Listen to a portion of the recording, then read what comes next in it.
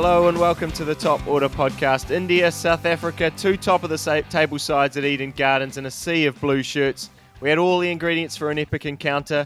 Didn't quite work out that way in the end, but for all the Indian fans who invited themselves to Virat Kohli's birthday bash, it'll be a day that they remember for a very long time. We've got records, dream deliveries, statements and much more coming up right after the swish. Boys, as I said in the intro, sort of everything that we thought, this game could be, kind of had all the setup for, a really close finish, a preview of the finals maybe. Didn't work out that way, as has been sort of the way in this tournament. But what a day out for India, Raj. Incredible. India really showed their class, both sides of the ball. We can say all these things that we have been saying throughout the tournament, but they just absolutely summed up conditions brilliantly, which I guess is part of being the home team. But they knew a couple of things, actually. They knew that it was going to be extremely hard to bat in the second innings. They chose to bat first, which they haven't really done throughout this tournament. They knew the best time to bat would be against that new ball in the first 10 overs of the innings, scoring 90-odd off that. And once, spin came in, they knew the correct tempo to bat at when it got dicey around that sort of 10, 12 over mark. And they just started to dominate throughout the middle of that innings and towards the end. Complete performance. There's nothing really that you can say more about India there. They just played well. We could honestly finish the podcast there because it was the complete performance. They were absolutely brilliant. But a lot of good things to talk about, I suppose, from an Indian point of view and to think about for South Africa. Baldy, you've been very high on the impact that openers have been having in this tournament, and I think we saw an incredible example of that today. Even though Rohit Sharma only ended up scoring 40, I feel like it was a statement performance from him in many ways because he's kind of coming out now, and it feels like he's changed his game a little bit in the way he's approaching this World Cup, and he's coming out and saying, we're coming at you and we're just going to dominate you. And that's how we're sort of seeing this early power play. Maybe some words on him, because I think that sort of set the tone for the whole day.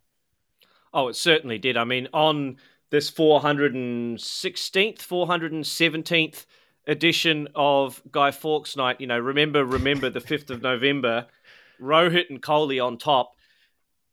Rohit has laid down a marker, as you said, in every innings he's played in this World Cup, other than, I think, one or two that he's chopped on early doors, and he got a good one from Madhushanka the other day. But he has come out and played a different brand of cricket for him in the opening 10 overs of this World Cup. And as you say, he's laid down a marker as the captain to the opposition and saying, I'm going to take all of you on. It doesn't matter how good you are. It doesn't matter that Marco Jansen has been one of the premier bowlers in the power play statistically in this World Cup. Rohit decided that Jansen was going to go down, and he was going to take him down, and he was going to be the one to do it. Look, Jansen did struggle early with his run-up. He was inconsistent in terms of his line and length. I mean, that first over that went for 17 had probably 16 and a half wides in it, unfortunately for him. But Rohit decided that he was going to lay down a marker, and even his dismissal came right out of the middle of the bat. That took some catching from Timber Bavuma. That, honestly, if there had been anyone else other than one of the premier ground fielders in world cricket standing behind that ball, that could easily have burst through the hands and gone for 4. And Rohit would have been 44 off 24 and on his way to potentially yet another World Cup century. India, as it was, 93, I think, or 91 at the end of the power play. That was enough for them to have declared at that point and still won the fixture by 10 runs. So it was just a tremendous assault for India. And I think a massive mental blow to South Africa, knowing that India are the other form side in the competition, if you like, potential semi-final or final opponents, depending on how the draw falls from here on in. India absolutely laid down a mental statement to the rest of the competition and to probably their chief rivals as well. Inside that first 4 overs, they were going at 12s inside the first 4 or 5 overs. So it was an absolute joy to watch for them inside that first power play. It sure was. And I mean, we probably at this point should mention a couple of kick little points. Kagiso Rabada was actually very impressive in that power play. It looked like he was bowling on a different pitch to everyone else.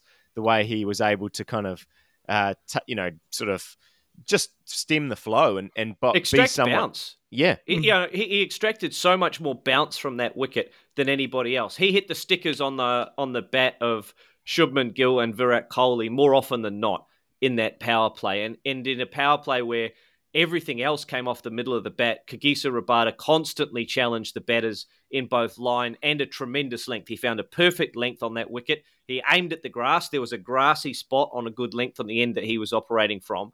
And whenever he kissed that, it just took off a little bit and hit high on the bat. He was very, very impressive for me in a power play that otherwise was dominated by India. And Stu, there was an incident in the 11th over, 10.3 on the over count. Tell us about your thoughts on the absolute Jaffer of a delivery. Oh boy, Maharaj to Shubman Gill.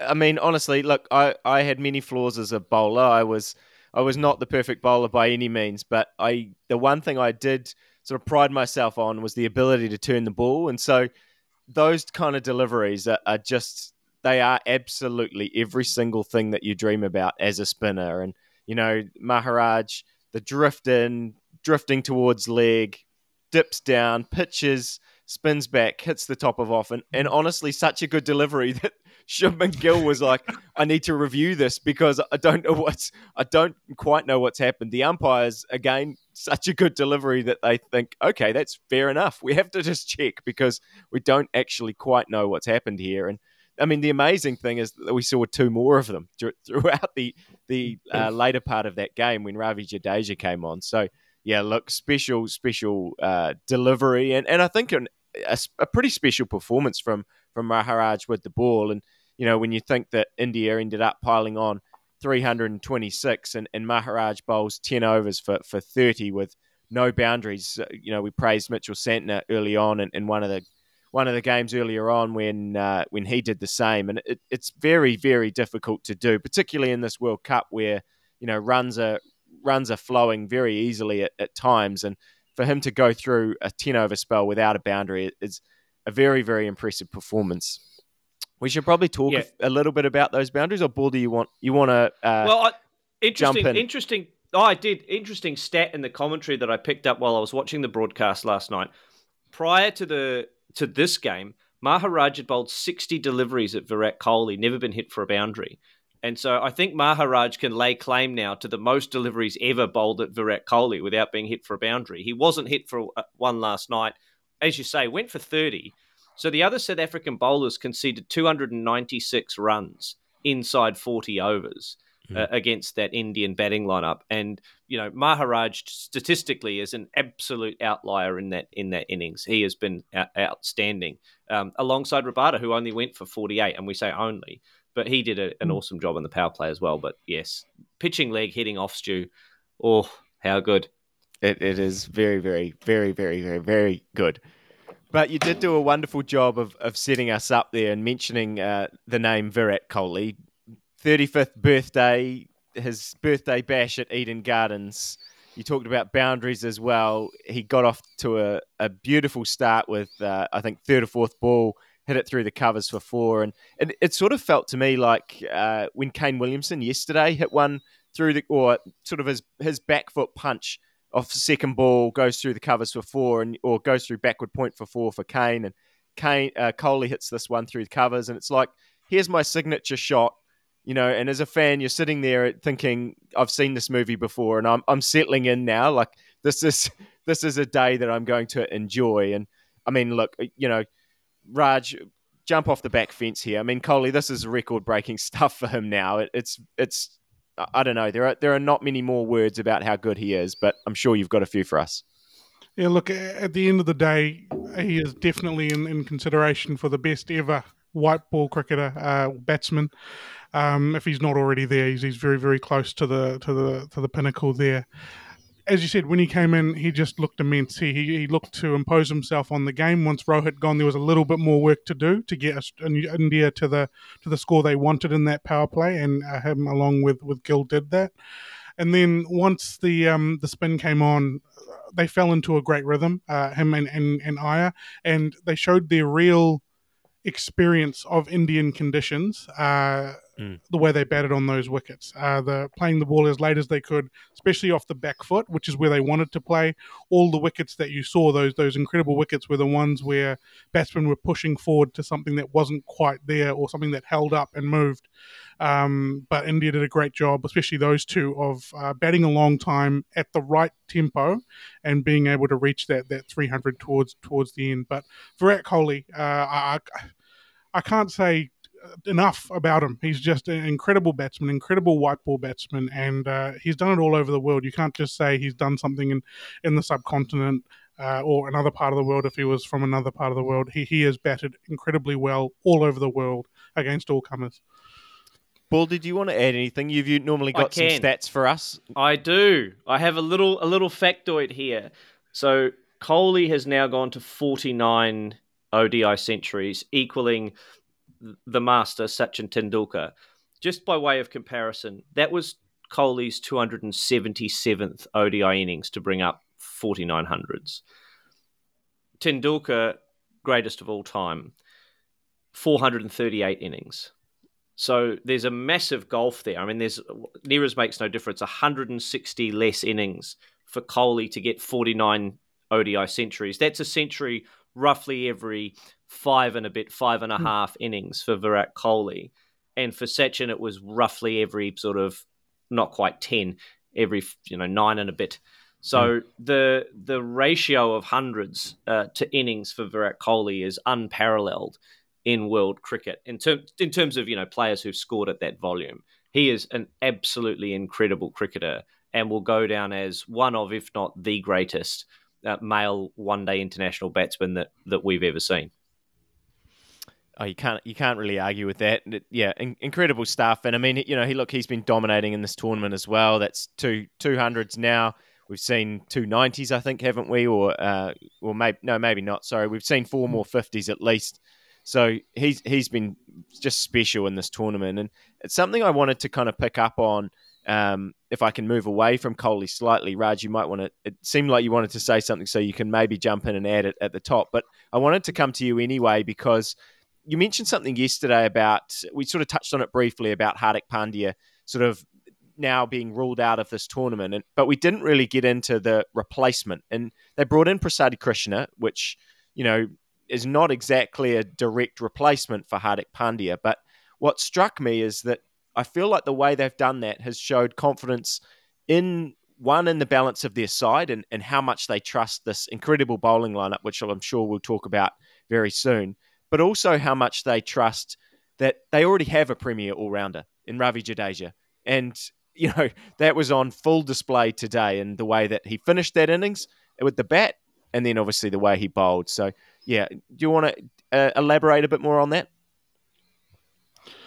Yeah, on the selection, obviously they've brought Krishna in to replace the pace bowling component of Hardik Pandya.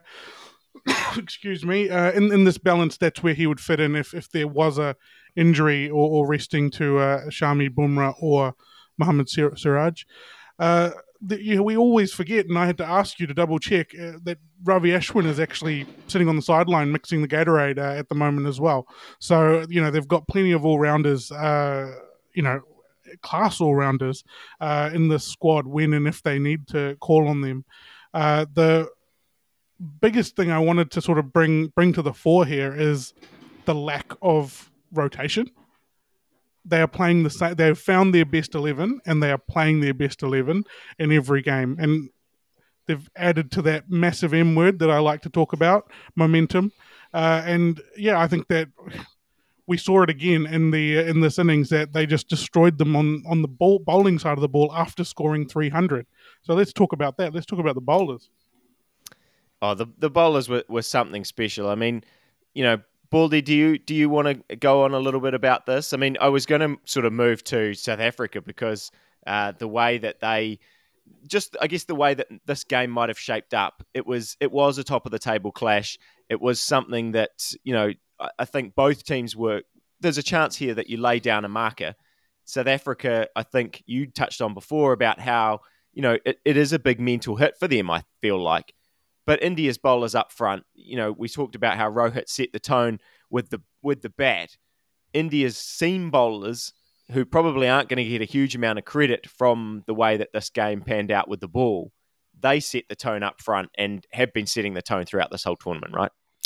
Yeah, I mean, as Raj said, it's been a complete performance for India, and a whole bunch of guys that did massive things in this game are going to get very little credit. Shreyas Iyer is going to get no credit from a batting point of view, and the fast bowling trio of India that has been dominant in the power play in this World Cup so far is also going to get very little credit behind Ravindra Jadeja's fifer. So there is absolutely no weakness in this Indian side at the moment. And you have a look at the guys on the bench. I had to go and look up the squad because I had forgotten who was on the bench for India. But it's Isan Kishan, it's Ravichandran Ashwin, it's Shardul Thakur, and now Prasad Krishna. 4 quality players that would slot into any international lineup and be heavy contributors. But for India, they're, as Raj said, riding the pine and mixing the Gatorade. But again, India in this World Cup just seem to have no weakness. They seem to have nowhere where you can attack and exploit. Even the 5th bowling option is working out for them at the moment. And their top 4 bowlers, they're just so good that there's just no one that they can attack, no one that South Africa could look to and look and see, okay, well, we can take this bowler on. You can't take on Kuldeep. You can't take on Jadeja on those turning wickets that are doing a little bit. You certainly can't take on Jasprit in the power play. Mohammad Shami comes on and he moves the ball half a bat width and nicks you off. I mean, where's the weakness? Where's the area to attack? And for South Africa, it was a case of, all too much to do in the power play. And once they lost early wickets, they had to bat too long with those guys that are used to finishing an innings rather than building from ground zero.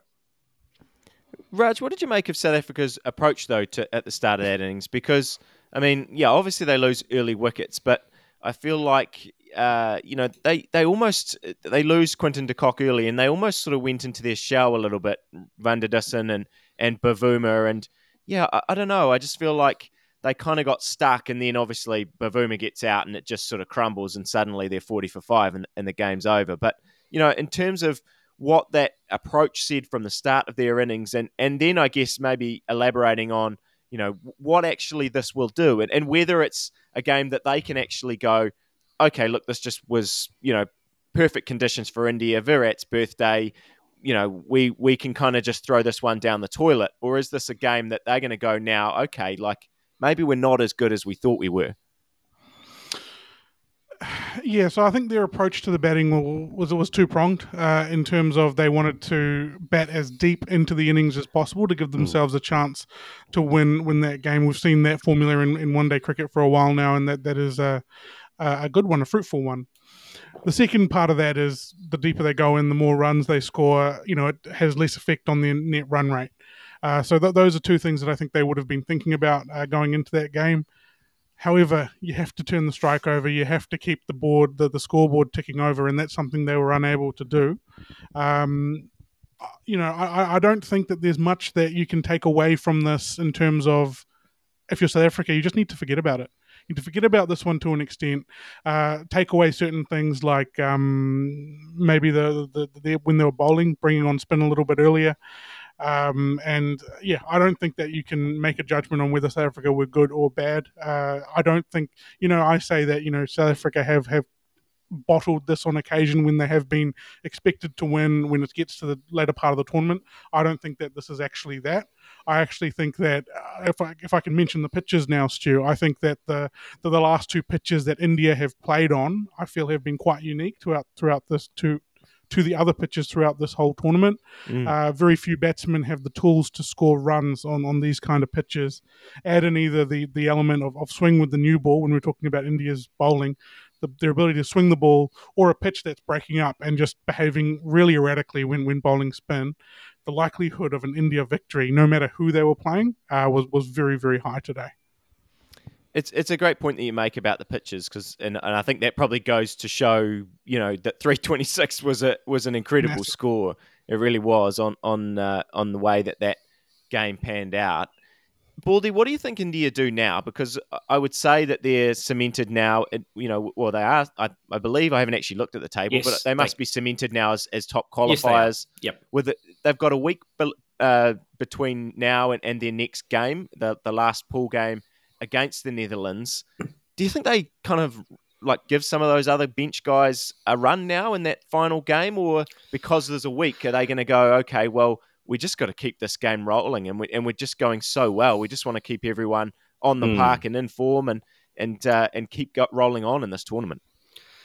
I don't think there's too many players that they would want to switch out. I think a lot of their guys are touch players that they'd want to continue batting, and they'd want to continue keeping the combinations that they've established so successfully in that sort of top 5, keep that going. The only thing that they might consider doing is maybe giving Ishan Kishan a run at 5 or 6 in place of KL Rahul or Sky, but I don't really see any point in doing that at the moment. They've, like you say, they've got a whole week off, so there's plenty of opportunity for their fast bowlers in particular to have a bit of a rest, to get themselves fresh for a push for the semi-finals.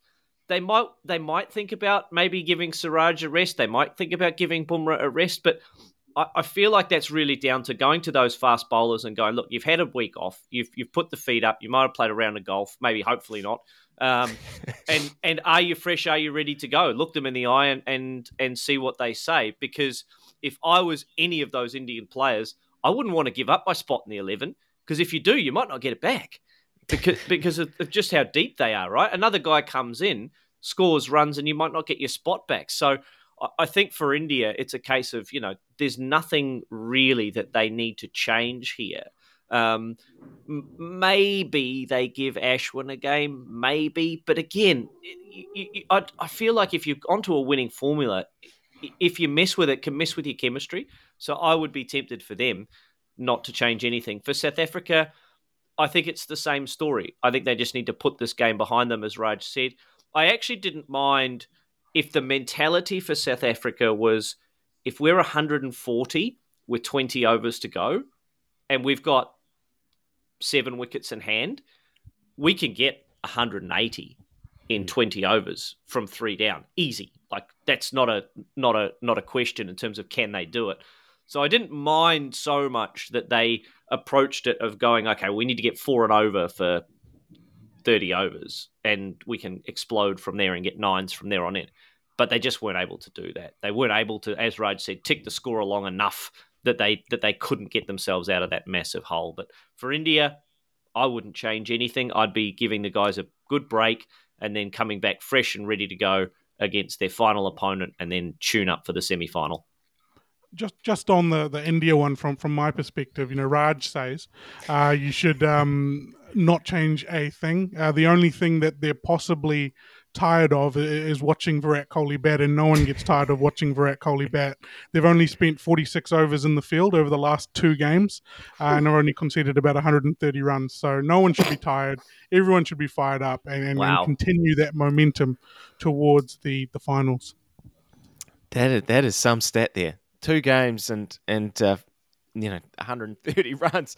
It's I think that sums it up. Unless anyone else has got anything, I think that's a wonderful place to leave it. Raj? It's 130 runs while scoring almost 700. It's amazing. And this India side, I mean, we've mentioned it before, it feels very hard at this stage in the tournament with the way that they've played to think that anyone else can challenge them the way that they've gone. Look, we're going to see it in a week's time. We're going to be into semi-finals and things, and a lot of sort of things to figure out for the rest of this tournament. There are some really, really crucial games coming up. So many permutations for the semi-finals that I don't think we'll go through them right now. Bangladesh, Sri Lanka tomorrow, probably a game that we can actually just sit back and watch and enjoy rather than having to worry about what's going to happen with this and, this kind of result. And some 2 sides really probably fighting now only for Champions Trophy qualification and a bit of pride left in this tournament. So we'll be back again tomorrow morning to review that game. We'll be back every single other day throughout this tournament and into the push for the semi-finals. But thanks again for joining us. I hope you enjoyed this podcast and Virat Kohli's birthday bash today, and we'll see you all again tomorrow.